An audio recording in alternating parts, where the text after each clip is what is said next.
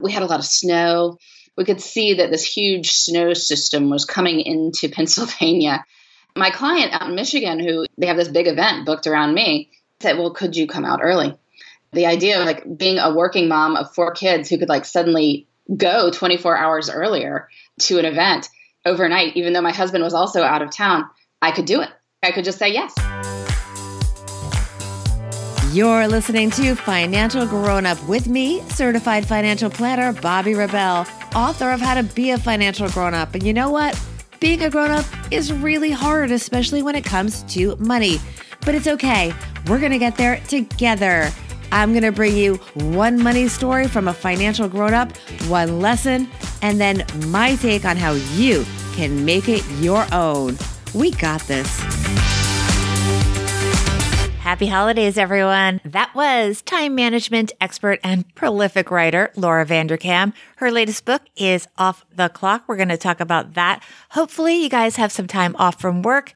If you're like me, maybe you're doing a little soul-searching self-assessment on how you spend your time. It may not be easy, but in theory, we can always make more money, but that's definitely not the case with time. So how can we take control of how we spend our time in 2019? I've been thinking a lot about this, which is why I wanted to bring back this fantastic episode with the queen of managing our time, and that is Laura Vanderkam. I learned so much from her. I know if you haven't listened to this episode, you're going to love it. If you've listened, maybe enjoy it again.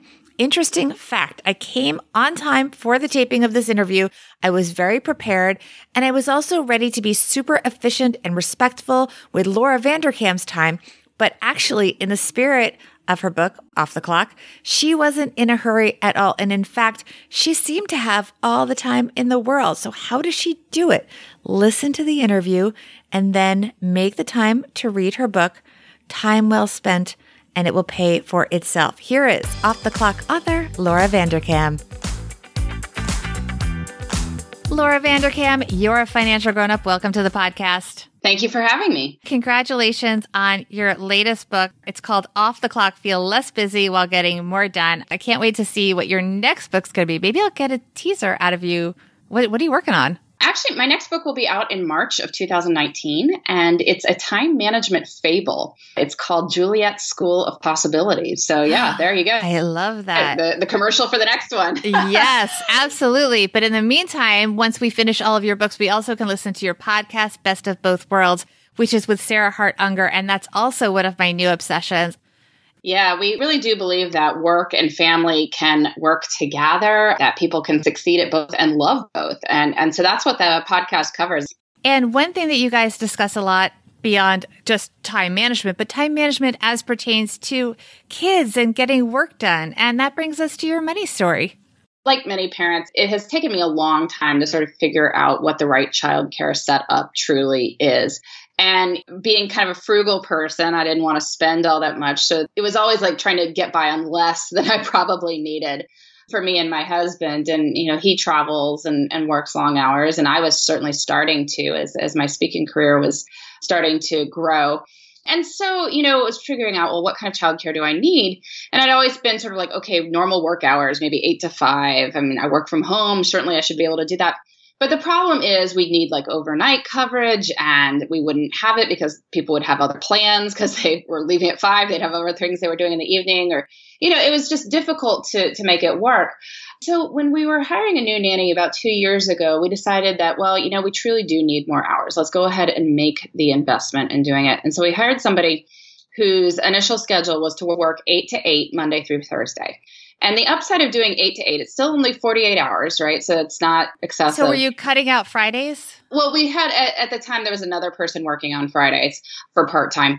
That was the idea. It's you're going to have 60 hours of care, split it among 2 people because you don't burn one person. Well, then you also have a backup, and you have a backup, right? Yeah. So you have one full-time, one part-time.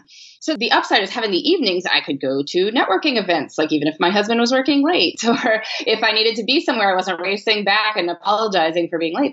We had the evening coverage, we had an extra driver for school stuff, for activities. Because you have 4 kids, by the way. Because I have 4 small children. But the real upside has turned out to be that when you hire someone to work 8 to 8, they tend not to book stuff in the evening. So then arranging for them to stay overnight, and we also hired somebody who was willing to do that, who's basically like, pay me overtime, I'll do it, meant that it wasn't always this scrambling thing because it was relatively easy to just get that extra hours in there. And so, yes, it's expensive to have a lot of childcare and to have the availability of overnight coverage, paying overtime for that. But, I've really seen moments where it paid off. This spring, for instance, I was traveling a lot. I mean, I was giving 1 or 2 speeches a week that required travel. We had a lot of snow. One day in early March, we could see that this huge snow system was coming into Pennsylvania. My client out in Michigan, who, they have this big event booked around me, I said, well, could you come out early? The idea of like being a working mom of 4 kids who could like suddenly go 24 hours earlier to an event overnight, even though my husband was also out of town, I could do it. Like I could just say yes. And that's what it has been enabling me to get, like bigger ticket speaking jobs, ones that are paying more than I certainly would have imagined I could have gotten 5, 6 years ago. And I think it's because I feel like I know I can say yes. But, it's really an investment in your earning potential. And if you are always trying to get by on less childcare than you need, then you won't say yes to the extra stuff. You won't go to that networking opportunity. You won't go to that conference. You won't maybe stay late that one night when you know your boss is going to see it and really remember it because you're trying to race out. And over the long term, those things really do add up. So I really like to think of childcare more as an investment than an expense. And if you can get your head around that idea, I think you'll really start feeling like a financial grown-up. So what is the lesson for our listeners? How can they apply it to their lives? Well, so I think take an honest assessment of what amount of childcare you have. And if possibly increasing that by a little bit would make your life a lot easier, less stressful, or enable you to pursue professional opportunities that you haven't so far. So it could be maybe an investment in life satisfaction. Maybe you pay the person for an extra half hour after you get home, so you don't immediately have to race into like serving everyone, making dinner while you also have kids, jumping on you because they haven't seen you all day. Maybe that person could start dinner while you deal with the kids, right? And have some time with them. Or maybe it's just that, occasionally you'd like to get stuff done a little bit later instead of racing out to make a 5 p.m. daycare pickup. Maybe you can arrange for an evening sitter just like one day a week, right? And that person covers maybe 5 to 8 and you can get stuff done when the office is quiet or people see you be there late or you go to networking events. And, then you've made this investment and it will probably pay off over time. And I love that you point out those intangible things like going to a networking event, because sometimes people view that as social, but it's really also an investment in your career to be out there with your peers. I know Serena Williams recently missed a big milestone because she was training, and it can happen to any mom no matter what. So you can't let those hold you back from doing things that might benefit your career. So I think this idea of like rearranging your whole life to not miss anything, it's never going to happen. And if you have more than one kid, you'll miss some stuff because you're at the other kid's stuff. And, people adjust, they grow up, they learn that the universe does not revolve around them. It's all good. Exactly. Yeah. So it's worth doing a little bit extra sometimes. Yes. And there are other ways to bond with people outside of your family, bond with people regarding work and your professional endeavors. And that brings us to your everyday money tip, which is just genius. And I got to experience myself. Yeah, well, this doesn't seem like a money tip, but it's in line with the idea of networking and building your network and getting to know people and establishing these relationships, which is send handwritten notes. This doesn't seem like a money tip, like I said, but I can tell you that people are far more inclined to like you when it seems that you have bothered to establish, like put a little effort into establishing a connection with them. It's also memorable because most people don't do it. So when I sent you my book, I included a handwritten note thanking you for your interest in it and for being willing to take your valuable time to read it. I had a thing going on my website that I was asking people to pre-order off the clock. And what people did and gave me their mailing address so I could send them a signed book plate that they could stick in the cover when it showed up, from whatever online retailer that they pre-ordered it through. I'm mailing them anyway. Why not send them a handwritten note? So I sent a handwritten thank you note to everybody who pre-ordered and gave me their address. And this is, a lot. But you made the time because it was important to you. Because it was important. So I kept reminding myself as I was doing it, my hand was cramping up. I'm like, you should be so grateful that these people are willing to spend money on a product of yours sight unseen. Those are your big fans. You want to connect with them. And I do want to connect with them. I just want to take another minute to talk a little bit about Off the Clock. As we mentioned, I did read it on vacation. It was great. You talk about people expand time. That was one of my favorite themes in the book. Tell us more about that theory and how people can apply it to their lives, because that to me was the most important takeaway from this book. Yeah. So for Off the Clock, I had 900 people with full-time jobs and families track their time for a day. And then I asked them questions about how they felt about their time. So I could give people scores based on their time perception. Like, did they have high time perception scores? They felt time was abundant, or low time perception scores. They felt time was scarce, stressful, all that stuff. Compare the schedules of people who felt like they had a lot of time, people who felt like they had no time. People who felt like they had the most time also spent the most time actively engaged with family and friends. So they spent the leisure time that they did have nurturing their relationships, whereas people who had the lowest time perception scores tended to spend their time watching TV or on social media. You know, it's not that one group had more leisure time than the other. Everyone was busy. Everyone had full-time jobs, families, but people choose to spend the time that they do have discretionary choices over in different ways. And apparently spending time with family and friends makes us feel very off the clock. Well said. And that's, by the way, we didn't mention your TED Talk, which is amazing. One of the things that you point out in your TED Talk is that instead of just fast forwarding through commercials to save time when watching TV, you could just watch less TV. So it's pretty straightforward. The problem of writing about time management, I've seen all these articles over the years of like how to find, an extra hour in the day by shaving bits of time off everyday activities and stuff like TiVo or, forward through the commercials, save 8 minutes every half hour. Over 2 hours of watching TV, you find 32 minutes to exercise. It's like, come on, you're watching TV for 2 hours. You already had 32 minutes to exercise. Let's not fool ourselves. All right. You called us all out.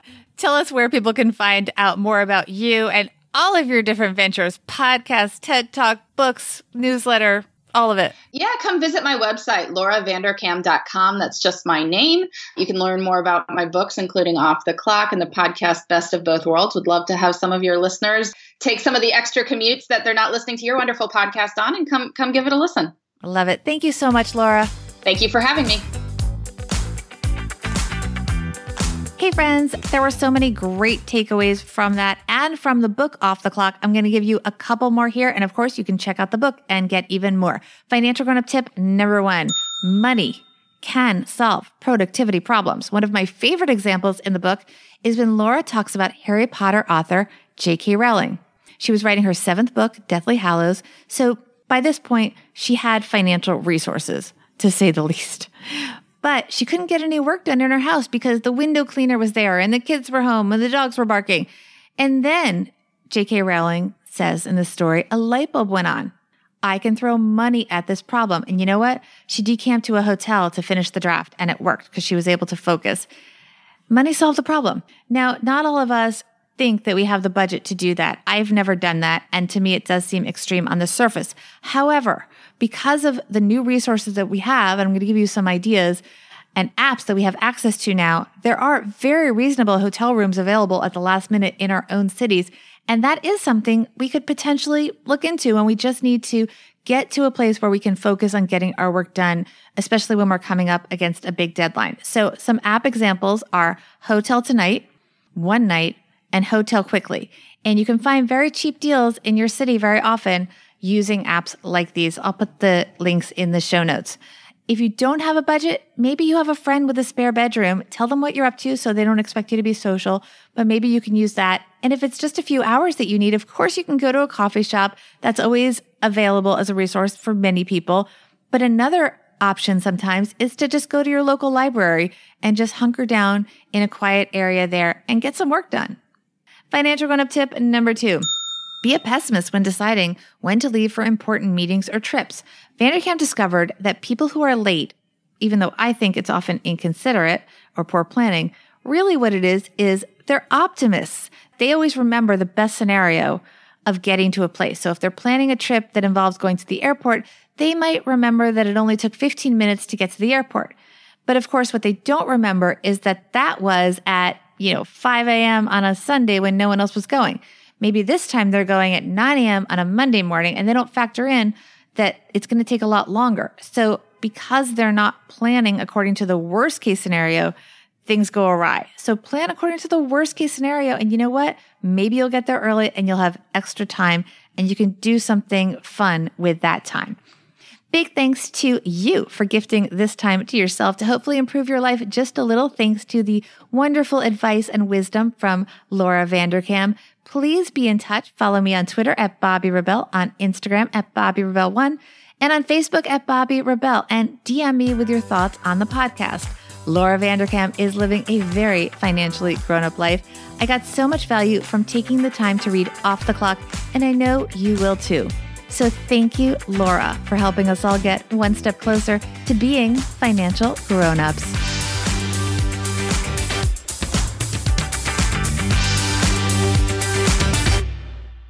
Financial Grown-Up with Bobbi Rebell is edited and produced by Steve Stewart and is a BRK Media production.